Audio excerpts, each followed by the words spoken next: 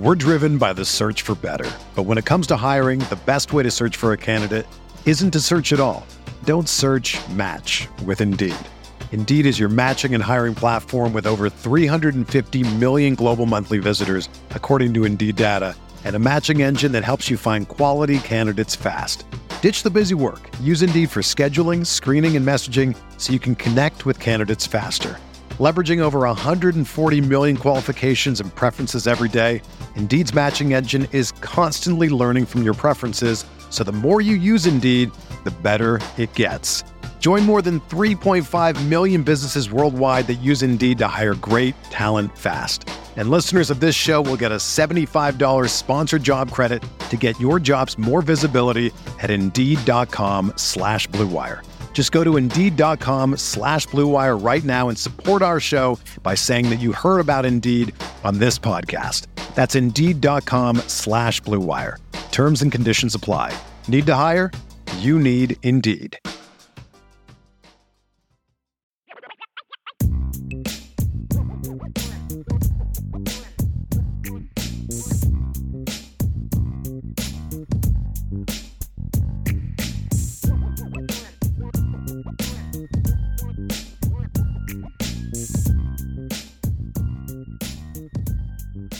Ryan, I'm going to bring up a super chat from one of our OGs that we have not seen in a long time in the chat. So very happy to see him back in the chat. David Knight.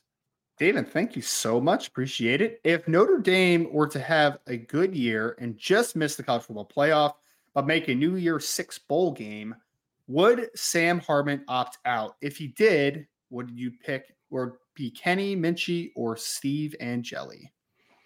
That's a great question. I don't know Sam Hartman well enough to know how he would view wanting to finish his career. I don't know. He strikes me as a guy who would just want to play, but and also, I mean, guys, we've talked about this a ton. Even if Sam Hartman has just a crazy year, I don't envision him being a first-round NFL draft pick. I just don't see that, right? So I think that makes it more likely as well. He's a 6-year senior. It'll be his last college game. You want to preserve your health and all that good stuff, but I just don't know if his stock is going to be to the level where you're just like, nope, shut it down. That won't, And I also think that, a New Year's Six bowl game has been something that's eluded Notre Dame for a long time, right? I think that you look at that and you would just be like, maybe they would lean towards playing in that game. But that's just my assumption. That's speculation on my part. Right. So I would hope that. I would hope so, Ryan. Yeah. I would hope that he has that mentality. Yeah. But nowadays, man, I don't chalk anything up. I don't assume anything about how young people are going to think and feel. But I would hope he'd be that way. Now, let's just say he did opt out. Yeah. Kenny or Steve, I would hope that it was Kenny Minchey just because I think he has the higher ceiling. But if Steve Angeli holds him back all year and Steve earns that right, then he should play.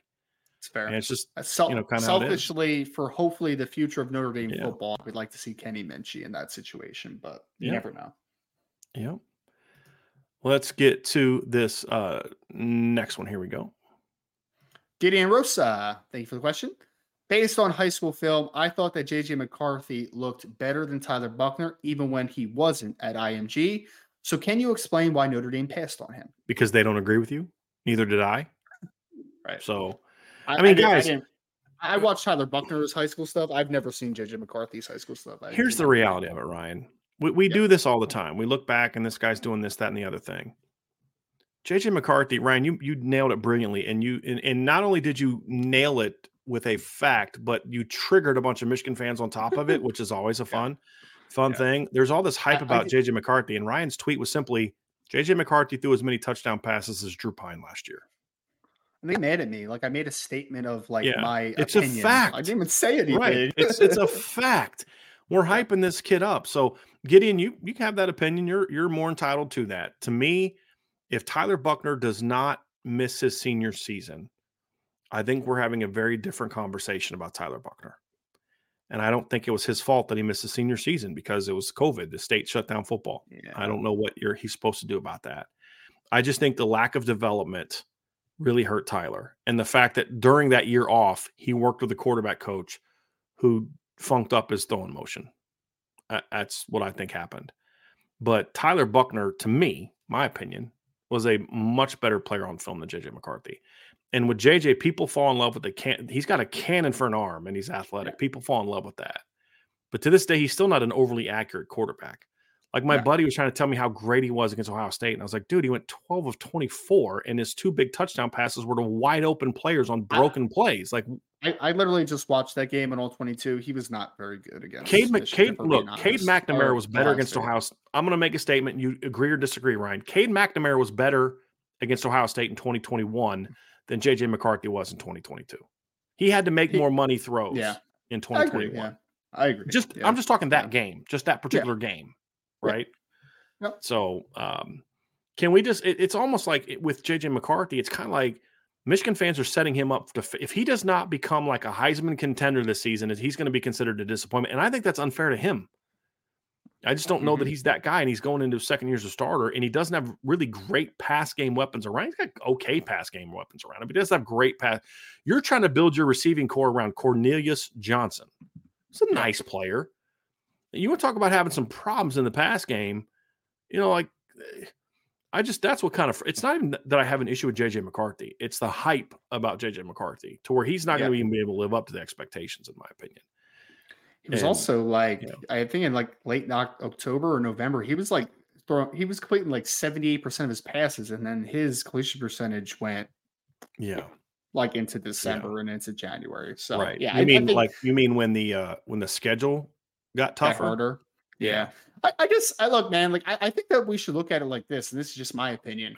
He was a sophomore who hadn't started the year before that took a team to a college football playoff. It's awesome, dude. Great step. Can we let him play a junior year and see if he progresses? Man. Right. To your point. I have to sit here and listen how great he is and that he's a legitimate NFL draft prospect. Like, no, man. Like, let's see how this works out. Last 4 games of the regular season, Ryan. He 48.1% completion, 47.1, 52.9, 50.0. Yeah. Now, did he play bad in those games? No, he didn't. But he needs a lot of work, and they're just putting so much hype on him. It's just like, you guys are setting this kid up to fail. Yeah, you are. And you are.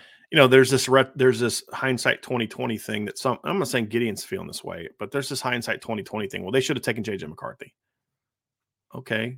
Like, it's easy to say that now, but I didn't agree with that at the time. And let's not act like Tyler Buchner's story has been just the final chapter has been written for Tyler Buchner. We don't know that it has. So I just don't agree with that. We're driven by the search for better. But when it comes to hiring, the best way to search for a candidate isn't to search at all. Don't search, match with Indeed. Indeed is your matching and hiring platform with over 350 million global monthly visitors, according to Indeed data, and a matching engine that helps you find quality candidates fast. Ditch the busy work. Use Indeed for scheduling, screening, and messaging so you can connect with candidates faster. Leveraging over 140 million qualifications and preferences every day, Indeed's matching engine is constantly learning from your preferences, so the more you use Indeed, the better it gets.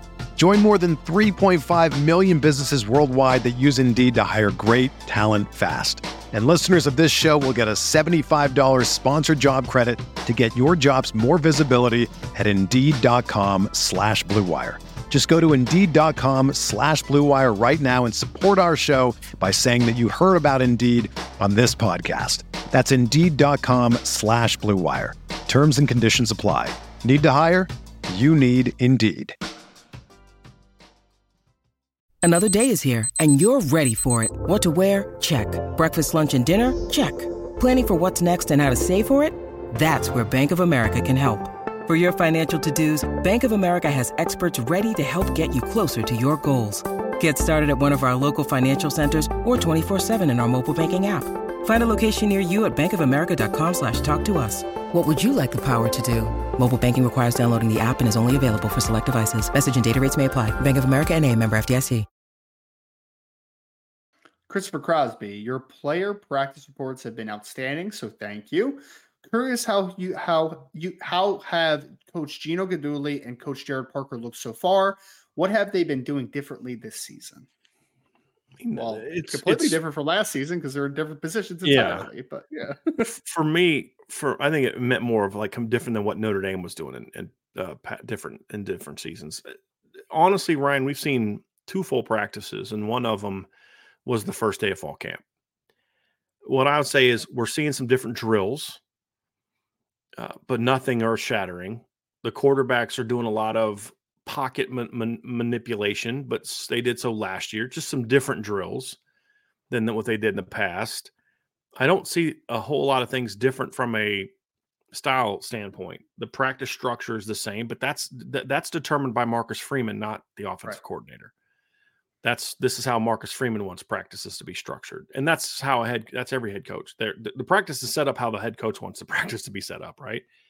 So I don't know that we have seen huge differences on how they go about their business. It's going to be about the differences that I see this year. Is it seems to be a little bit more emphasis on the fundamental parts of the game, as opposed to scheme, right? I think that's probably the thing I would notice differently. But if you were there and you wouldn't necessarily, because again, we only see 5 periods, right? They've had 14 practices. We've seen 2 full practices. We're not going to see any more.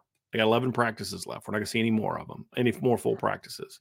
So there's a lot we're not seeing. And I'm just trying to avoid making sweeping conclusions about things that if I was on the team, I'd say, you guys saw very little of what we did in practice this day. Exactly. And that's just what I'm trying to avoid.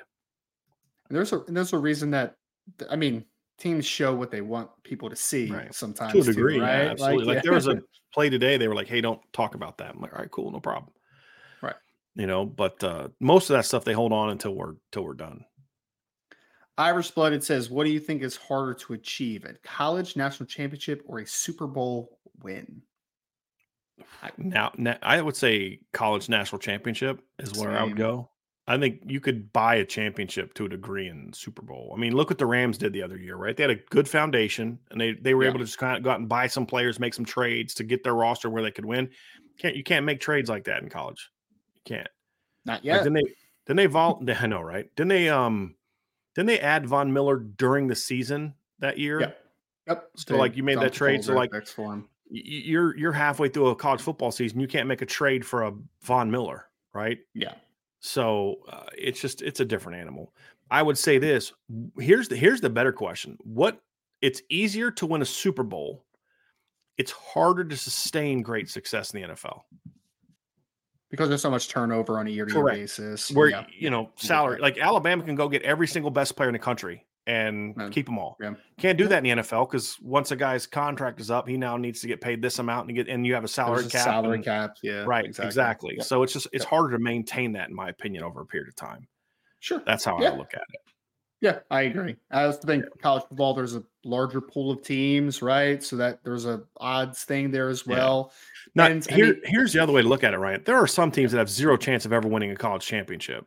There's no NFL team that has no chance to win a Super Bowl. Yeah. In my opinion. And for the most part, I mean, Tom Brady did what he did, but for the most part, like it's kind of evenly spread out as far as like there's a bunch of teams that have won Super Bowls, right? Like in college football, it's like Alabama, Clemson, Georgia.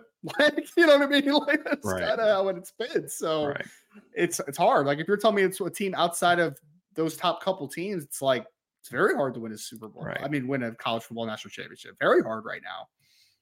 Tristan Martz asks, does Benjamin Morrison starting last season, and if both true freshmen Jaden Greathouse and Jaden Osbury start this season, does that speed up national championship timeline? It would depend on why they started. Yeah. I mean, if they started because they just like if Jaden Osbury starts this year because he beats out Jack Kaiser, that means he's even better than I thought he was. And he was my number 1 ranked player in the defensive class, right? I mean, that's pretty good. But it still comes down to, for me, quarterback, offensive line, defensive line.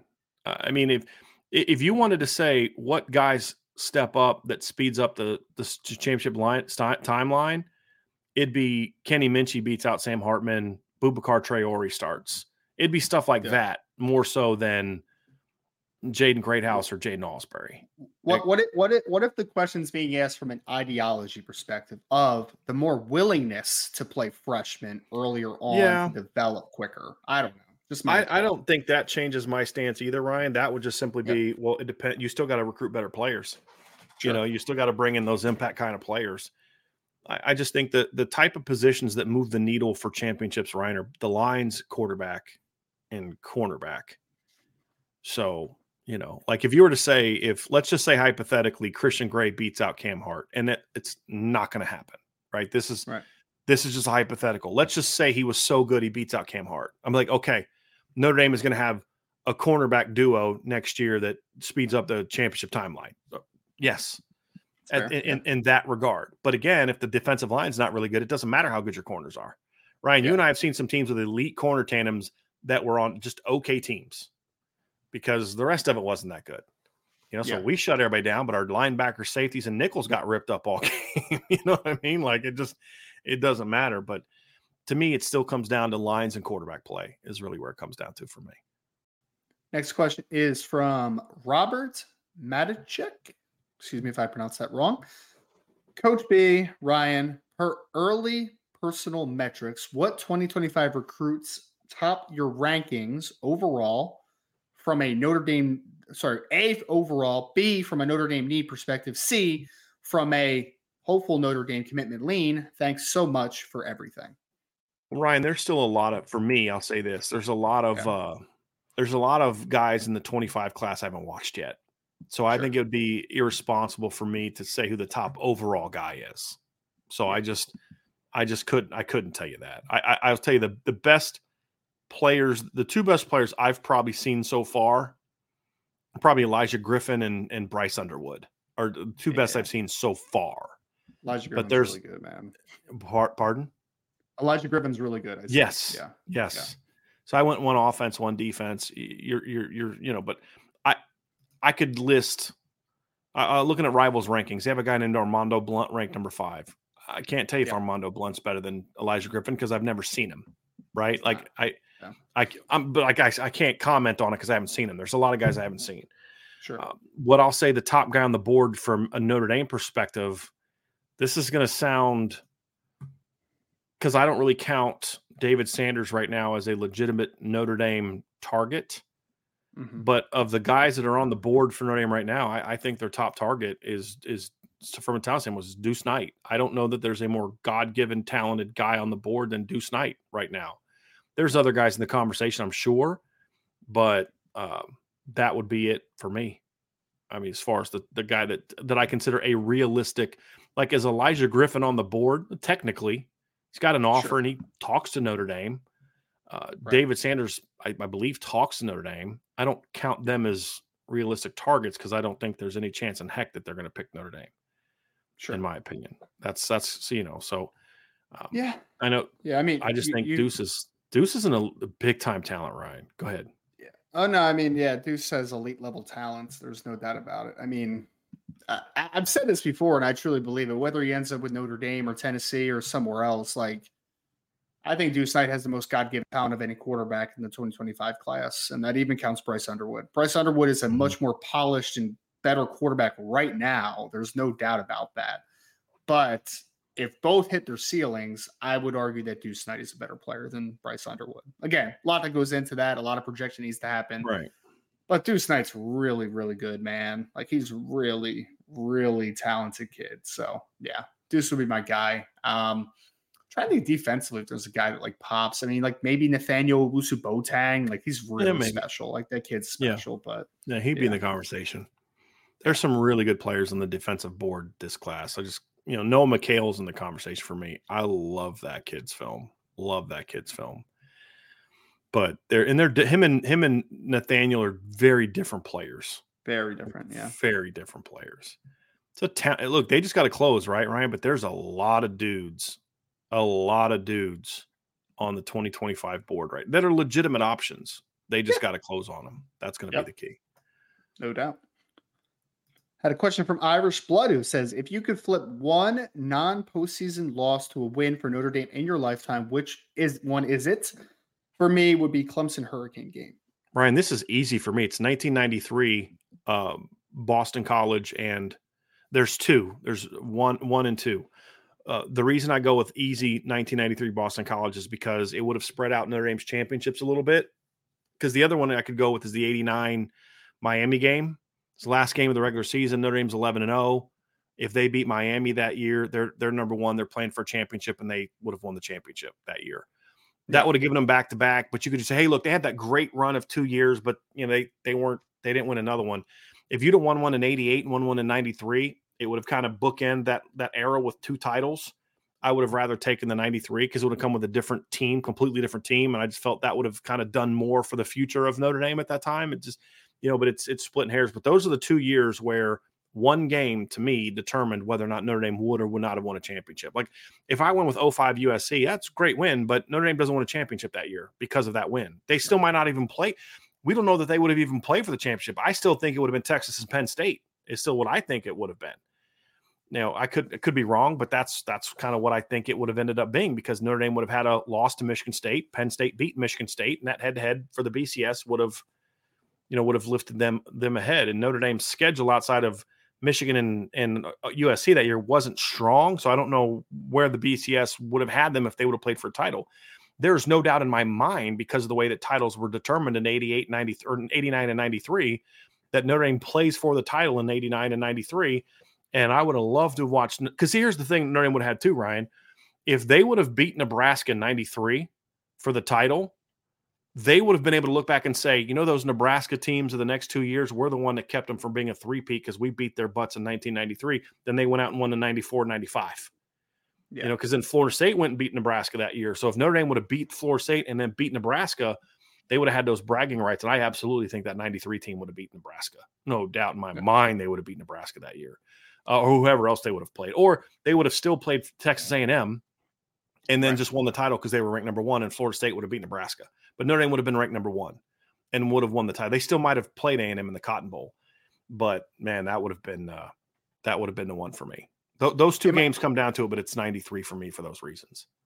Yeah, I mean, in my lifetime, 93 BC is probably the answer. For my recollection as far as a game that I vividly remember, it would be 05 USC just because because I was only 14 at that point too, right? So that was a heartbreaking one for my childhood, that left a lot of bad memories. It was like, man, we almost wrecked that winning streak and beat the best team in college football at that point. And obviously I'm a Notre Dame fan, so I hate University of Southern California as well. So that would have all kind of been very, very fun, right? So for my recollection, that probably would have been the pick, but I think for the practicality approach for the lifetime aspect, it's probably 93 BC. I think that's a good pick as well. Yeah. I was going to pick a couple games from different eras, just from different coaches to kind of talk about. I've always felt this. If Notre Dame would not have choked that game away against Michigan in 2009, I really wonder how Charlie's career would have been different. If that team could have learned how to win that game. They lost that game 38-34. They started the season 4-0 or 4-1, excuse me. They jumped up to number 18.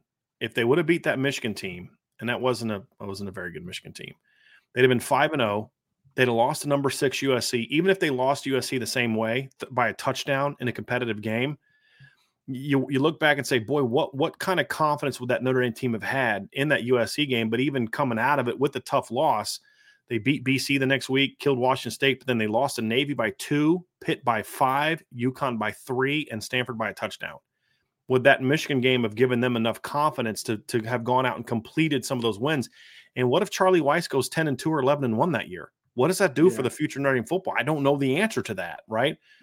But that's one. And then the biggest one what would you say is the biggest one of the Brian Kelly era? What would be the biggest non-playoff? Yeah, non-postseason playoff games of the Brian Kelly era. Clemson Hurricanes a good one. Clemson Hurricanes a good one, I think. Yeah. But to me, here's an interesting one to think about. What if they don't lose to South Florida in the opener? I think that 2011 Notre Dame team was loaded. Yeah. Absolutely loaded that year, Ryan. You've talked about this. Remember how good Jonas Gray was that year? He was their number 2 running back. You had Sear Wood, who rushed for 1,100 yards. You had Jonas Gray. I think if he doesn't get hurt, they probably have 2,000-yard rushers that year. You had Michael Floyd. You had Tyler Eifert, Theo Riddick, T.J. Jones. You were absolutely loaded there. You had NFL players in the offensive line. defensively, you still had Manti, and you still had the guys from 2012, but you also had Robert Blanton, you had Aaron Lynch, you had Darius Fleming, you had a healthy Jamor Slaughter that year, you had Harrison Smith on that football team. That team was so good, like talent-wise, and I feel like they never recovered from that South Florida game. They went out and lost the next week against Michigan in that game where they gave the fourth quarter away. I feel like if that team would have beat South Florida, I think that team struggled to recover from the loss of South Florida. I think if they beat South Florida, they beat Michigan, and that team was ranked like 12th. I think that they crushed number 11 Michigan State the next week, beat Pitt, beat Purdue, beat Air Force, and then they had that loss to USC. I really would have liked to have seen what that team could have done, because I think if they'd beat South Florida, they'd have beat Michigan. And that team, now would they have won a championship? No.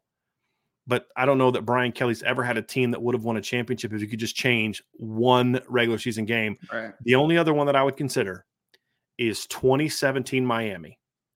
If Notre Dame beats 2017 Miami, Ryan, they beat Stanford 2 weeks later, and that team is in the playoff. And if they'd have beat Miami, it means Brandon didn't have that late season kind of collapse. And I would have loved to have seen that 2017 Notre Dame team in the playoff. Give them a month to get healthy. And that was just not a great year in college football. That would be the other one. And I'd probably lean towards 2017 Miami because of what I think it would have meant for the rest of the year. But my other one is I still wonder what that 2011 team could have been if they just didn't have that weird – because remember there was like the 2-hour delay at halftime because of the thunder. It was just such a weird game. And I think it just messed up their whole season. That would have been another interesting one of the Kelly era. Yeah, I don't talk about that 2017 Miami game anymore, so I just kind of bring that out of the memory banks. So Trajan Bandy is dead to me. I'm done talking about Trajan Bandy. I get it. What would, if you could change one game from last year, Ryan, what would it be? One game from last year. That Notre Dame wins one game last year. That Ohio State. Yeah. I mean, I was thinking like Marshall because it's embarrassing, but like it'd still be Ohio State. It's still because then they don't. It's what game would have sent them on the best direction, and I think you're right. If they beat Ohio State, they don't lose to Marshall, they don't lose to Stanford. Right. If you could and take also, Ohio State out, even if they lose to Marshall, I mean, well, if so, I was going to say like even if they lose to Marshall, I still think that the significance of Stanford losing that game still means a lot to this program moving forward potentially, right? Because it was kind of like the last nail in the coffin. It's like, all right, we need to make some changes here, guys. Like this isn't how we're going to do things anymore. So it would probably be Marshall would be my second pick after Ohio State, I guess. Mine would be if I couldn't change Ohio State and I couldn't change USC, the game that I would change is Stanford. The reason I say that is if you beat Marshall but still lose to Stanford, I still think the season is not looked at positively. But I feel like if you lose to Marshall but beat Stanford, we're sitting there talking about this football team won 10 of their last 11 games. Or 9 of their last 10 games, excuse me. It means they would have, from Cal to USC, would have won, 9 straight, finished 9-3, win the Gator Bowl, go 10-3. I think that would have had a bigger, as opposed to losing to Stanford, because then that would have been later in the year.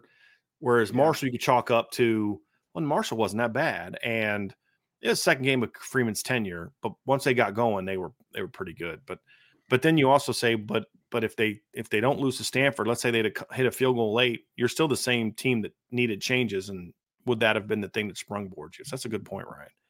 Yeah, it's just tough. It's a tough one to predict because things completely change if you change one of those early season outcomes potentially as well. So who knows? I agree. Hypotheticals, man. Hypotheticals. They're fun to talk about in a Friday mailbag. Irish Blooded said, what teams do you think will come out as biggest winners in the currently announced conference changes? That's a good question. Oh, biggest winners. I think, and I'm looking at this strictly from a football standpoint, Ryan. Yeah. I think the biggest winner of the conference of the currently announced conference changes for me would be Washington. I think Washington, I don't know that this changes anything for Oregon. Oregon recruits nationally anyway. They get kids from Florida, Texas, all over. If a team's going to get exposure that makes them maybe a little bit more attractive, it would be Washington. Because I think Washington's a bit of I don't want to call them a sleeping giant because I don't think they're a giant, but I think they're a program that could and should be better than they are if they're run the correct right way. I think Kalen DeBoer showed that last year. But if being in the Big Ten does have what a lot of these people hope it does, which is opens up a recruiting market, and I still have my doubts that it actually does that. Yeah. But if Washington all of a sudden can get into Texas a little bit more and get into Florida a little bit more and get into the Midwest a little bit more and just get a few kids that they're not getting now, I think that opens up some opportunities for them because they do have there is talent in the state of Washington. They can recruit California pretty well. Sure. I think they're a team that could see a big jump in perception and revenue and those type of things. I think that because I don't know that the only other one that I would say would be Colorado. Because I do think going back to my pick. Okay, I'm sorry. See, I shouldn't have explain why, Ryan. Explain why Colorado's your pick because we're probably on the same page here. One, it's because they've always felt like a Big 12 team to me. Mm-hmm. So like I just like the fit of the conference better. And also I think that if Dion has some stay power at Colorado and he recruits at a level that I think he's capable of, dipping into the Texas pipeline a little bit consistently would be big for Colorado to really turn that program out over quickly. So I think getting out of the Pac-12 with how it's kind of gone is a big step for Colorado. I think getting into the Big 12 makes a lot more sense just from a perception of the program, I guess, and then kind of dipping into some of those Texas pipelines as far as the recruiting prowess. Like I think that would help really speed up that roster turnover a lot quicker than it is right now. Agree. So that's why I was thinking about Colorado. Agree. Luke Breeding says, if Andy Ludwig was the offensive coordinator, would Chris Tyree have been moved to wide receiver? Yes. Yeah, I think so. I don't think that was only a Jared Parker decision. I think that was also a decision that Marcus Freeman had a say in. Right. And I don't think that would have changed. Yep.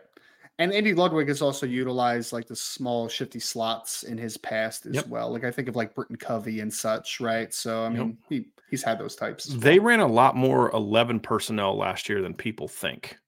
Yeah, I would argue that tight end got hurt. Brent Keithy or whatever got hurt. So, that's right. Yeah, that's right. And you saw them. I mean, their Jalen Dixon, who's a wide receiver for them, had 10 carries for 118 yards. Yeah. Money Parks is a receiver. He had 6 carries. I mean, you watch the film, Ryan. They do a lot of that jet action with their slot. Well, that doesn't work if you don't have a slot that you're going to hand it off to and that scares people. Right. That's exactly what Chris Tyree would be. So to your point, he would fit that system well. But again, I don't think it was only a Jared Parker decision. I think this also had a lot to do with Marcus Freeman saying, we got to find a way to get number 2 or 25 the football, and then he changed number 2. I think that's part of it as well. I'm very happy he changed to number 2, by the way. Yeah. Brian Hockney, do you think that preferred walk-on Jordan Faison and Luke Tolich will play on special teams this year? It's possible. I think right now Faison's probably a little bit ahead of Luke just because he's a little bit more strong and kind of stout, where Luke is really tall and skinny, and you're going to need a little bit more time, but it's possible. That's possible. True. I would like to see what Jordan Faison would have been as a recruit if he wasn't a lacrosse kid, right? Because, I mean, he had offers from Iowa and a couple other schools just to play football. Like, I'm kind of curious if he would have blown up a little bit on the recruiting trail if he was just a football kid. But it's a good football player. Had a next question. It's going to be from Irish Blooded. Were you a prankster in college or coaching? Best prank you pulled or just saw on a team you were on? I wasn't a prankster in football as much. I was a prankster in like the workplace a lot. So like when I was a teacher, I used to like play tricks on other teachers. You glue the an easy one in an office is that you glue the pen to the desk so that when someone calls or something and they have to write something down, they go to pick up the pen and you can't get it off and they go a little bit crazy. Another good one is you take a little piece of tape. And it's when we used to have just the mice, I guess. I don't know if you would make it plural for a mouse of a computer, but you would put a little piece of tape on the mouse and that would make the sensor from stop working. So one time I did that to a coworker, a teacher that I worked with, and they were like a little bit old fashioned. So they're trying to move their mouse. Nothing's happening on the screen. And they just start smashing the mouse against the keyboard. I'm like, all right, that went a little too far, I guess. So some fun things that you can do in an office space. Did you ever watch The Office?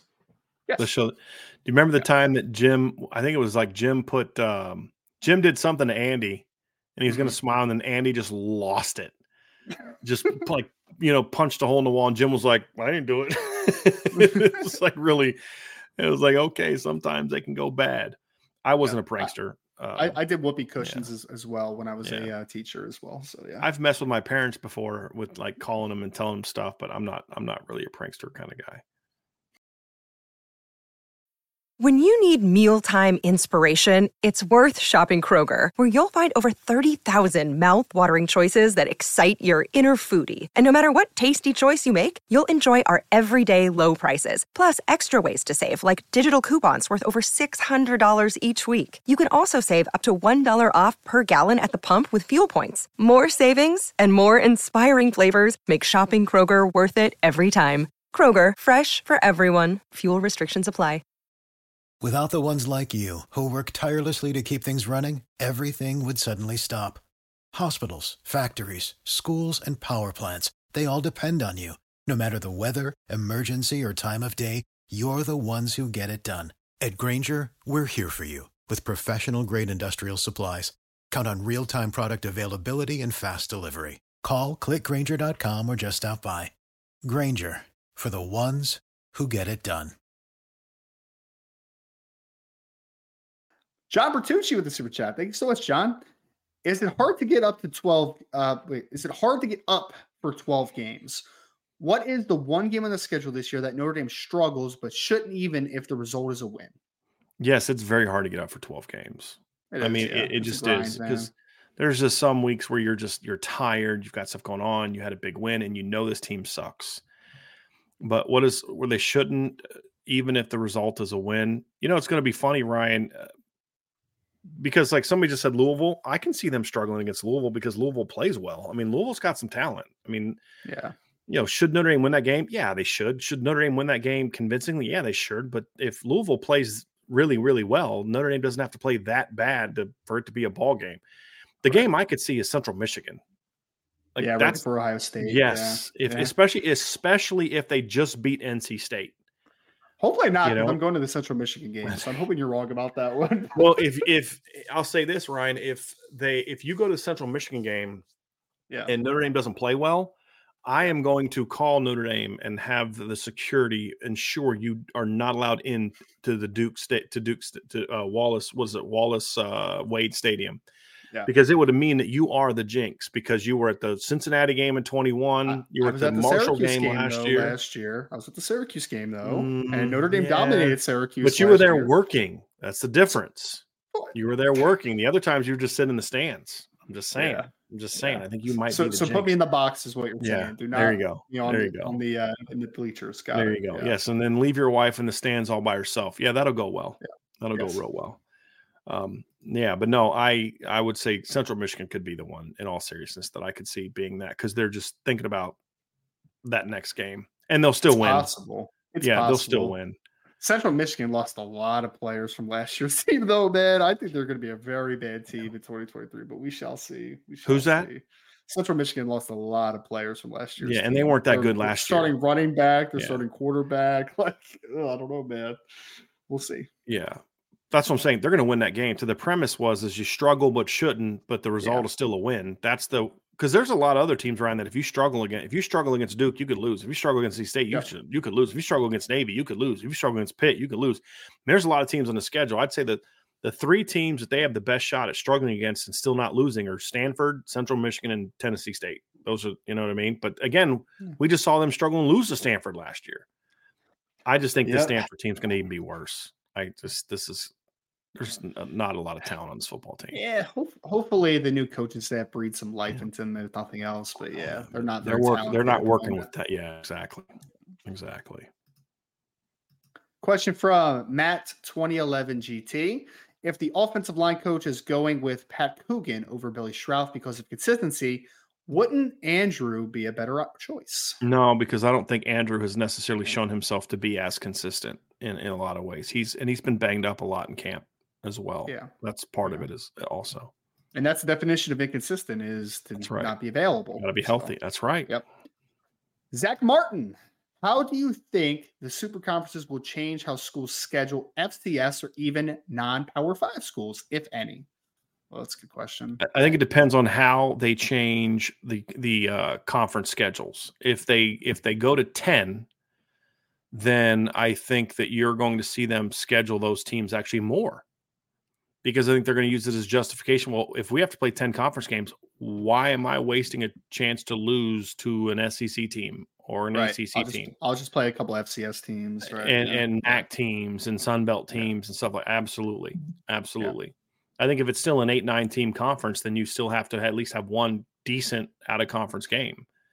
That's fair. So that'll be the worst result, and it'll happen. That's going to be the worst result of these big conferences, is they're going to start going to 10 games, and it's going to really cheapen the product, in my opinion, because you don't really know how good you are because you don't play anybody out of conference. So how good are you really? Yeah.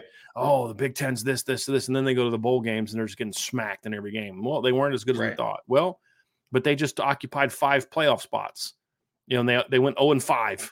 You know what I mean? But we thought they were good. That's because they didn't play anybody out of their conference. They just kept beating each other up. Yep. So I don't think that's good for the game. But at this point in time, Ryan, nobody that is making decisions in college football gives 2 rips about what's best for the game. It's about what's best for their bank accounts, and that is it. And I really enjoy hypotheticals, Zach. And this is like it's actually just a statement. This is not push at you in any sense. It's just so hard because there's just like so many different realities that could exist. I mean, like you said, like with the 10-team schedule, it's like, if we could work with that, or maybe they could just do 8, or they could do, like, who knows what it's going to look like, man. I have no idea what college football is going to look like in 5 years. Absolutely no idea. I don't know what it's going to look like in 2. True. I mean, really, it's being expedited and speeded up a lot faster than I thought it was. To your point, it is. And that's rarely a good thing. No, it means a lot of rash decisions have been made. Oh yeah, not thinking through long-term consequences, and Irish Gordy, what's up, man? What has been the biggest surprise of fall camp so far?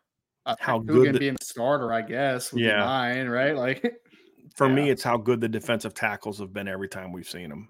Great to hear. I mean, they are really – now, it could be because of how the guards aren't good. It could be that. Yeah. But, Ryan, it's not even the result, because you know how it is, right? When you're evaluating players, you're not just looking at the result. That's a very shallow way of evaluating. It's just it's looking at how big they are. It's looking at how quick they are.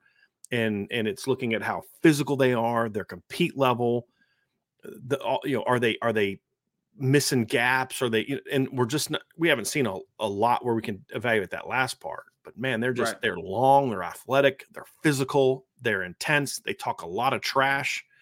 And it's just like, man, this is a different looking group. That's been the biggest surprise to me. Individual, probably in like a good sense, would be Riley Mills. Like I expected Riley to be good, but it seems like he's been an animal so far this offseason. So hopefully he's gotten a lot better. That way. Onye's gotten better. Rubio's getting a lot better. I told a buddy of mine yesterday, and I want to, and I'll share this analogy, but you have to understand. I'll preface it a little bit more, because he took it as like, oh, so Howard Cross has been struggling. I'm not saying that. But in the past, and you would see this too, at practices, Howard Cross would kind of stand out because of how quick he was compared to everybody else, right? Sure. What I said to him was, Howard Cross doesn't stand out like that anymore. And he's like, so is he having a bad camp? I'm like, no, you're missing the point. He's having a good camp. He's not moving at a speed that's different than everybody else like he used to, because Riley's quick, Onye's quick. Donovan Heinisch is just as quick as Howard Cross is off the ball. Every bit as quick off the ball. It's just like the whole unit now almost is just and look, you got to give a lot of credit to Al Washington, because his unit is playing in so far. Now, look, we got to continue it into the season, right? But it's played really well so far. And just, I mean, they're quick, they're active, they're using their hands, they're playing with an attitude. You got to give them credit for that. A lot of credit for that. Now we just need to see them do it when the games matter, right? That's going to be the key. Yeah. I mean, hopefully it tangibly happens, because that would also be a very good sign for Al Washington that, like, all right. T-Guns. Where does Jordan Faison rank in terms of speed among the receivers and corners? He's in the top half of receivers. Yeah, he's pretty fast. He's top half of receivers, probably top 4. I mean, Chris Tyree's number 1, right? I mean, he's at the top of the board. Yeah. I'd probably put Braylon James number 2. And then, Faison, Tobias, or probably Cam Hart, Deion Colsey. No, I'm sort of looking at receivers. Sorry. Yeah, no, because if it's receivers and corners, I mean, Chris Tyree and Micah Bell are number 1. Micah Bell's number 2. Yeah, Cam Hart's up there. You've got Christian Gray's up there. I mean, there's a lot of guys.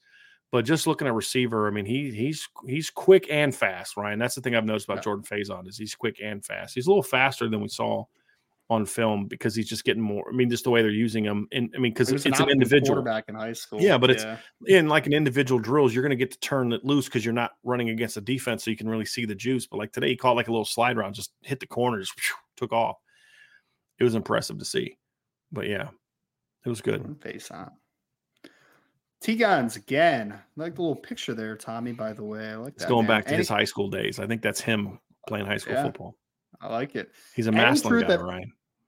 Oh, really? Yeah. Massillon, Washington in high school in Ohio. I had no idea. He only mentions it every dang show and every post ever. Any truth that all three among the other services like to start clickbait rumors in order to draw even more clicks for their websites? I cannot confirm that that's true as far as but I would just say that if we found out that was a directive, I wouldn't be surprised, but I have no idea. It could just be that it's a company-wide thing. It could just be that the people that run those particular sites care about that because that's what makes them money. But there's a lot of stuff like that happens at there and then their sister network of 247. So, yeah. Kyle Berry with the super chat. Thank you so much, Kyle. Could the development of defensive line depth and strong performance at fall camp change the season outlook, especially if the offense doesn't gel early? No, I mean, Ryan, I feel like we talked a lot about how important that unit was to this team achieving their success. So I think what we've seen differently is not so much that it changes the outlook. It's just, to me, it solidifies it defensively. For me, it's like, this, you and I have said this all along. This defensive line has a chance to be really good because there's a lot of talent, but there's a lot of unknowns. Can Riley Mills take that step? Can Patel do this game after game? So to me, what we've seen in fall camp from the D-line doesn't change a thing for me because we've never thought they lacked talent. Sure. The only thing that changes it for me is when I go see them do that on Saturdays. At the end of the day, that's really all that matters. I mean, it's great that they look good in fall camp. But in fall camp, you really don't necessarily know if it's, okay, are they really that good because they're that good or the offensive line is struggling? Right. You'll find that out in September. Sure. Right? So it won't be until we see that. So like if you're going into the Ohio State game and I'm like, man, this defensive line is even better than I thought, that might change my outlook for what this team can be. But nothing in fall camp because I already had high expectations for this team going into fall camp. And I also think that at the end of the day, Notre Dame has 3 of their first 4 games are against not great opponents, right? Teams that you should handily defeat. Talk about Navy, Tennessee State, Central Michigan. You should handily beat those teams. So your offense still has time to gel, right? You still have time to gel. And honestly, it's beneficial for the offense long-term that they've been challenged in fall camp. It's incredibly beneficial because now they have, if the defensive line is just really good and that they've been challenging the guards and the tackles and, the quarterbacks and getting in their face and doing all that type of stuff on a day-to-day basis, it's going to make the offense better long-term because when they play a Clemson defensive line from this past year, for instance, right? Or a Georgia potentially at some point, or a Michigan or Ohio State or whatever, like some of the better teams in college football, it's not going to be a shock to their system of like, dang, these guys are way better than what we've been playing all year, like way better, right? So I think that helps more than it hurts, in my opinion. Tyler Evans with the super chat. Thank you, Tyler. How do you think the LA schools do in the Big Ten in late November when they have to play Ohio State, Penn State, and University of Michigan when have to travel to those schools? Well, we don't know that they're going to play those teams in November. We have no clue. We have no idea yet. Right? Yeah. I mean, they've said who they're going to play, but for all we know, they're going to put those games earlier in the season. That may be part of the negotiation that they have. Like, hey, we never want to play this. We don't know the answers to that. So I don't know that they're going to play those teams. There's going to be years where USC doesn't even play any of those teams. Yep. I mean, Probably, right? So I can't tell you how they're going to be until we see them do it. I'll say this. It's not like USC has never played a cold game. I mean, you play Washington State or Washington or Oregon State in November. It isn't exactly, playing in LA, guys, right? Colorado, some places exactly. Yeah. Is it the same as playing in Northwestern in November? No, it's not. But it's right. Like if you're Miami, if you're Alabama, you don't play games in the cold. I mean, the coldest you get is like going up to Tennessee in November, right? Like it's a different animal. USC has at least some level of understanding because when you play, now they don't do it often, but when you play at Washington, at Oregon State, at Washington State in November. I mean, I've seen Washington State play games in the snow. Washington State recently. There was an Apple Cup game that was played in the snow. So, look, here at the end of the day, guys, if they have the talent, they'll be fine. I'm more worried about UCLA than I am USC because I just don't think they have the same talent level. Agree. It's not so much about the cold. They'll get used to that pretty quickly. Yep. It's going to be about the other things. You can turn your air conditioner down in your indoor facility and somewhat get acclimate. That. Yeah. Like you said, they play at Utah. They play at Colorado. Yep. I mean, yeah. Utah can get very cold, my friends. Yep. Get very cold. Yes. Yeah, my wife loves skiing in Utah, by the way. Yeah. I mean, Colorado has more snow than on some, northern games that you see. It's a different, I'll say this, having lived in Denver, it's a different kind of cold. I mean, there was a time where it was like 10 below and I threw a pair of boots on and had shorts and a hoodie on and took my trash out, which was like, 50 yards away. Cause it's such a drier air. It doesn't have that bone chilling. Like if Ryan, it is in Jersey and up north. If it's 5 below, do not go outside if you want to survive. You know what I mean? It's like, it is rough. Yeah. It's not like it's not safe to be out in the cold when it's that low. I'm just saying like, it doesn't hit you right away the way it does. Like I walk outside now in the winter and it's like, it hits me. It's like, it takes your breath away. It's not like that in Colorado. And it may snow on Tuesday and it's all melted by Thursday. I mean, it's just a lighter snow, but the point is it gets cold. It's still cold. Right. It wasn't like it was 5 below and I was walking out there with, no shirt on. Right. And I'm totally fine.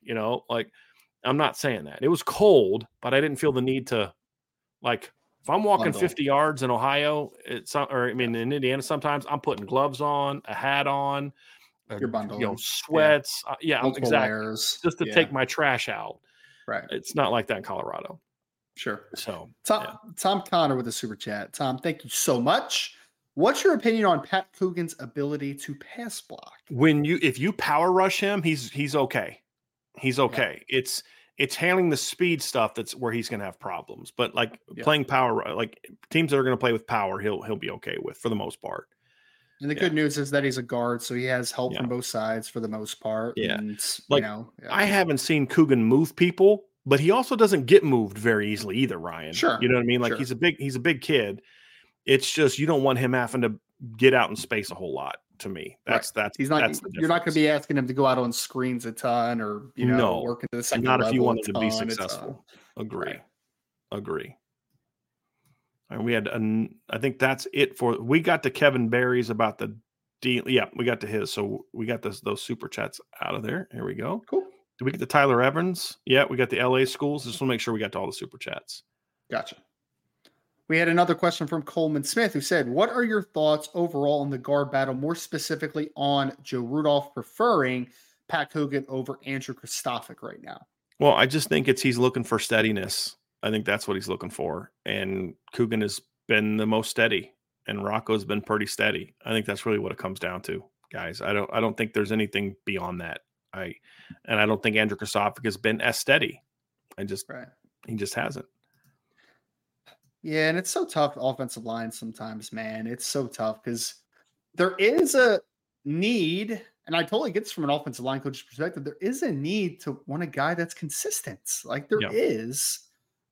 It's just when the difference in talent is so vast, it just makes you worried, right? Like that's why it makes you worried. But I don't blame a coach for going, I want the guy that I can count on every single day to be in the right spot. I don't blame a guy for that. But Yeah, I mean, you're not getting, especially if things are close. You're not getting your most. Yes, you're not getting your most talented player on the field. That's right. The frustrating part. So that's right. We got T Guns again. Rob on a scale of, don't call me Rob, by the way, on a scale of 1 to 10. I'm just kidding, Tommy. I love you, man. How jealous are you that you don't get to be at practice every day? I mean, I'm very jealous, to be honest. I love practice flow, and I love to just kind of be around and just listen. Like, I'm a big listener, right? Like, I just kind of like being a fly on the wall, because I think that when people kind of just remove themselves from like the practice flow at times and just kind of listen, you learn a lot in very short amount of times. And I'm a football guy, right? So I don't coach anymore. It's fun to be around the camaraderie and see the guys, having a great time and getting after it and competing. And so I was very fortunate last year to be at a couple practices, which was a great opportunity and a great experience. So I'm very jealous, man, to be honest. So 1 to 10, I guess a 10, Tommy. I don't know, man. I'm pretty high. You could always move here, Ryan. And you can be at every game and every practice. And I think that might be a tough sell on to Caitlin, but I don't know, man. I don't know. I don't know if get her parents to move too. It's a whole lot cheaper here in Indiana than it is in New Jersey, man. My parents are much more likely to move down south than they are to move anywhere Midwest or Northern. I was more referring to Caitlin's parents, since she's the one that you'd have to sell. Your dad would be here all the time. Your dad would move to Florida and then come up here all the time to go to Notre Dame games with you. That's what would be happening. He probably would. Would. But yeah. I don't know. My wife's more of a, Carolina weather type of girl, Virginia weather type of girl. But sure, yeah. I gotcha. I get that. Trust me. Hey, my wife grew up in San Diego. Trust me. I understand. I get it. We had a question from Arrow 51520. Says, I am not sure if this has been discussed in previous episodes, but have the media and fans been putting enough emphasis on the fact that we finally have the same defensive coordinator 2 years in a row? This is huge. Ryan, I feel like you and I have talked about this a lot. Yeah. And I know I've talked about the Vince. Like, it's kind of like we went from being understandably critical of Al Golden to like this way overreaction to how the defense was last year to this thing we have to convince people they didn't suck. They didn't suck, They didn't suck. They were a good defense last year. They were one of the 25 think that he's like best. Brian Van Gorder, the way that people talk about Al Golden. Exactly. Like they were a top 25 defense last year, Ryan. They just weren't great. They weren't really good, which they needed to be a playoff team because the offense struggled. But again, they held Ohio State and Clemson to 17.5 points. In the three of the 4 losses, they gave up 21, 16, and 19 points. Yes. Right. This was a good defense last year. And the fact that Al Golden returns and so much talent returns means they're going to be better. There is a legitimate question about how good they're going to be. Right. And that's still a legitimate question. But we've said this all along. There's really not a lot of question that they're going to be better. The question is how much better. And the point that I made is even Brian Van Gorder's second defense was better. His second defense was about 4 points less per game than his first defense, with basically the same players. Because as dumb as his defense was, it was still better. They still knew it. I mean, they gave up 29.2 points per game and 5.6 yards per play in 404 yards and 29.2 points per game. And then in 2014 and then 2019, they gave up 24.1 points per play, basically same guys, 5 points fewer per game. And then defensively, they gave up about 30 fewer yards. They went from 404 to 372.7 against what I would argue was a tougher schedule in 2015. In 2014, you had Florida State, it's pretty good. You had Arizona State, Louisville, good USC team, North Carolina, Stanford, Syracuse. 2015, you had Clemson. You had Navy was a good team. Stanford was a good team. You had USC again. So, Texas, they're going to be better. The question, Ryan, is they're going to be good enough to go out and compete for a championship. That's the valid question. But like Arrow's pointing out, they had a new coordinator they had a different coordinator in 2020 than they had in 21 and then what they had in 22. 3 years in a row with a different coordinator. It should not be ignored. And I would say we have definitely not ignored that. We've talked about that quite a bit. The question that is fair to ask is how good will they be? That's the question that we don't know the answer to yet. But I would be shocked if this defense was worse than it was a year ago. Shocked. It's very fair. Yeah. Charlie Lynch. I don't know why I call him Charlie. It's Charles. I was just thinking about Charles. I don't know. Anyway, let's move on. If you could add one player from another team in college football to this year's Notre Dame team to make the most difference in chances to win the national championship, who would it be? It'd be Marvin Harrison Jr. for me. It's a good one. Yeah. I mean, the only other one would be a guy we've already talked about, Ryan. And that's Jared Verse at strong end. Yeah. That'd be pretty good. Right. Like, give me one of those two guys. But, I still like where they are. I think if you were to take a guy like him and put him in the boundary and say, okay, let's have at it. I mean, could you imagine what it's like it's like Sam Hartman and A.T. Perry on steroids is basically what it would be. Right. I mean, that would be fun to watch. That's a good one. That would be really fun to watch. Marvin Harrison's a really good one. I think that Jared Verse would be very interesting, or Braylon Trice for that matter, as the strong side ends. Like, could Braylon Trice be a strong side end in this defense? He's up to 270 pounds. Is he really? Wow. Yeah. Okay. Yeah, he's a massive kid, man. I would take that. He was like a verified this spring, like 6'3" and a quarter and 270 pounds. I'd take that. Big guy. I'd take that. Yeah, I'd take that. That's bigger than the guys we have now. Those are the two that would make the biggest impact for me, Ryan. In my opinion, those would be fun. Had Erica Seifert said, Brian and Ryan, are you believing all the hype about Michigan? Seems like they are the favorites on social media. Favorite from what, Big Ten? Yes and no, Erica. Yes, in that in my preseason ranking, I have Michigan number 2 because a lot of where my ranking is looking at what teams have done. And when you look at Michigan, they've gone, 25-3 the last 2 years. They've won the Big Ten championship back-to-back years. They beat Ohio State back-to-back years, and they've been a playoff team in back-to-back years. They beat Penn State back-to-back years. They deserve to be where they are now. Now, when you look at my postseason predictions for when I go to fast forward, Ryan, I did a Big Ten thing last week. I don't know if you had a chance to see it. I have Michigan finishing 3rd in the Big Ten East because I have them tied with Penn State, but I have Penn State winning the head-to-head. So that's why I have Penn State being ahead. So I have Michigan losing. I have basically the way that I have the season playing out, Ryan, for me, is I have Michigan season playing out exactly like it did in 2016. They start off 9-0 because they don't really play anybody this year. There aren't a lot of teams that are capable of beating them. And their last 3 games are at Penn State, at Maryland, home against Ohio State. I have them losing 2 of those 3 games. I have them losing at Penn State, and I think Ohio State gets back on track against Michigan this year. Not doesn't mean that they're going to back on track, meaning they're going to win 14 of the next 15 games. It just means it's going to be back to the way it used to be, where it was just a competitive game every year. Ohio State had 2 blowouts, Michigan has 2 blowouts, and now, so I think Ohio State's going to win in what will be my prediction is this is going to be one of the best games we've seen in a long time from these two teams against each other. But I think Ohio State wins. And so I have Michigan going 10-2, which is respectable. I think this is going to be a good Michigan team. I just don't think it's this, they're going to be a playoff team. And I see a lot of people predict them to be the runners up to Georgia. And I have some people I've seen even predict them to beat Georgia in the championship.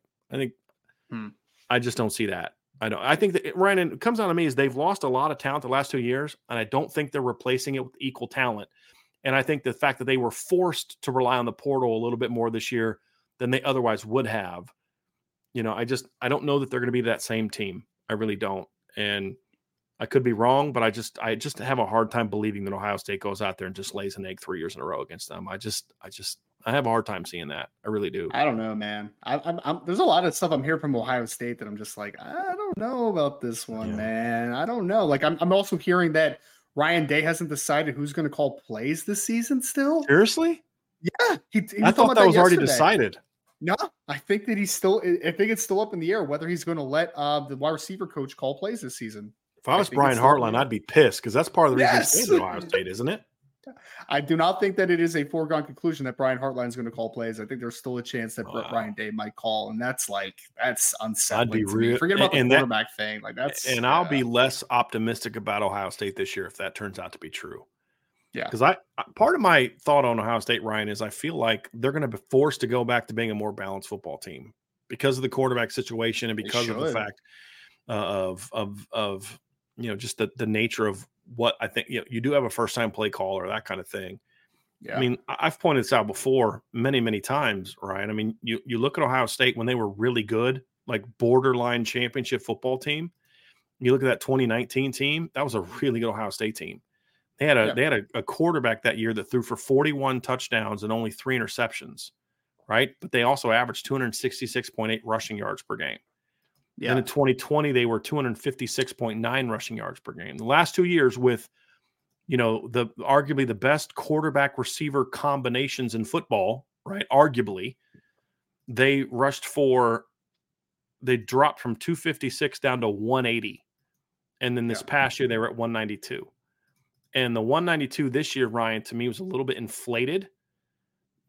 They rushed for a lot of yards against some not very good teams early. 281 against Toledo, 252 against Rutgers, 237 against Michigan State, 66 against Iowa, 98 against Penn State.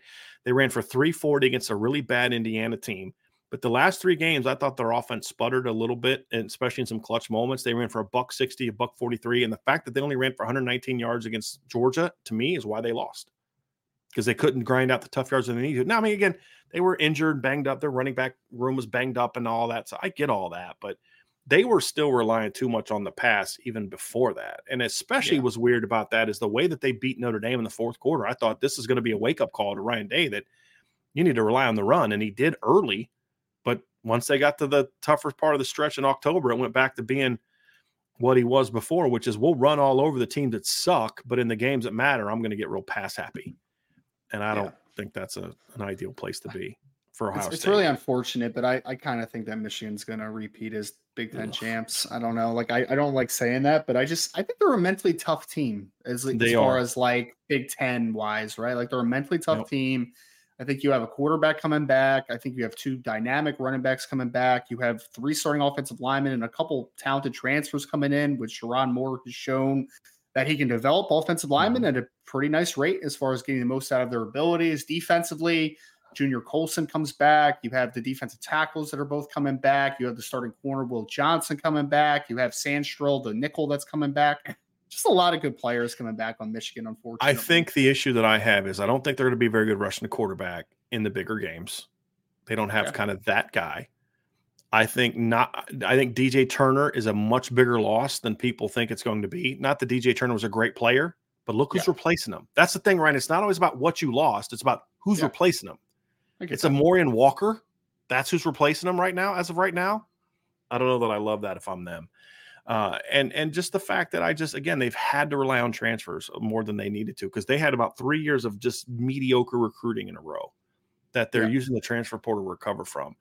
I think the other part of it too, Ryan, is I think that when I look at like Penn State, it's just the talent, the athleticism gap to me is going to grow this year with Penn State. Because Penn State had some really young athletic guys. Yeah. Just can't trust them, man. Yeah. Just can't trust them. I love the talent. But I think if you ask me who's the most talented team in the Big Ten, I would say Penn State this year. But I would say you could argue their depth of talent at multiple positions is better. Yeah. I mean, because I think their athleticism at linebacker or talent at linebacker is better than Ohio State's. I think corner, I would say the same thing. What I like about Penn State this year, Ryan, is I think they're going to be able to run the football really well. Sure. And they haven't been able to impose their will in past years. Their schedule works out pretty well because they get Michigan at home. And if you go back and look at Penn State has given Michigan problems at home. Even 2 years ago when Penn State was 7-6 and Michigan was a playoff team, that was a 21-17 game. It was a hard-fought game. And I just look at that team and I think Penn State's going to be able to line up and say, we can play big boy football again. And I watched them the way that they played against Utah. Because remember last year, I beat the drum about Penn State being overrated all year last year. And I believe it to be true. They were not overly competitive against Ohio State and Michigan. When the games were close, it was more about those teams not playing well than it was about Penn State playing well. Mm-hmm. But I like the way that their offensive line played late, but they lined up against Utah and took punches and gave punches. And that's just something I hadn't seen from Penn State in a while. Sure. And with the talent they have coming back, they don't need Drew Allar to be a stud, but he's going to be able to do some things that Sean Clifford just couldn't do, in my opinion. And I love their defense, their talent. They have come. I mean, Abdul Carter is a sophomore now. Crazy talent. Yeah. Oh, they're going to have a lot of talent. And I just think that they're going to win. Now, I still have Penn State losing 2 games. Don't get it twisted. they're going to lose to Ohio State at Ohio State. And I actually have them losing to either Illinois or Iowa in September because they have a back-to-back stretch of at Illinois and then home against Iowa. I think they'll drop one of those two games because Penn State always drops a game they shouldn't drop. I think it'll be one of those two games, but I think they beat Michigan. And then I think they lose to Ohio State.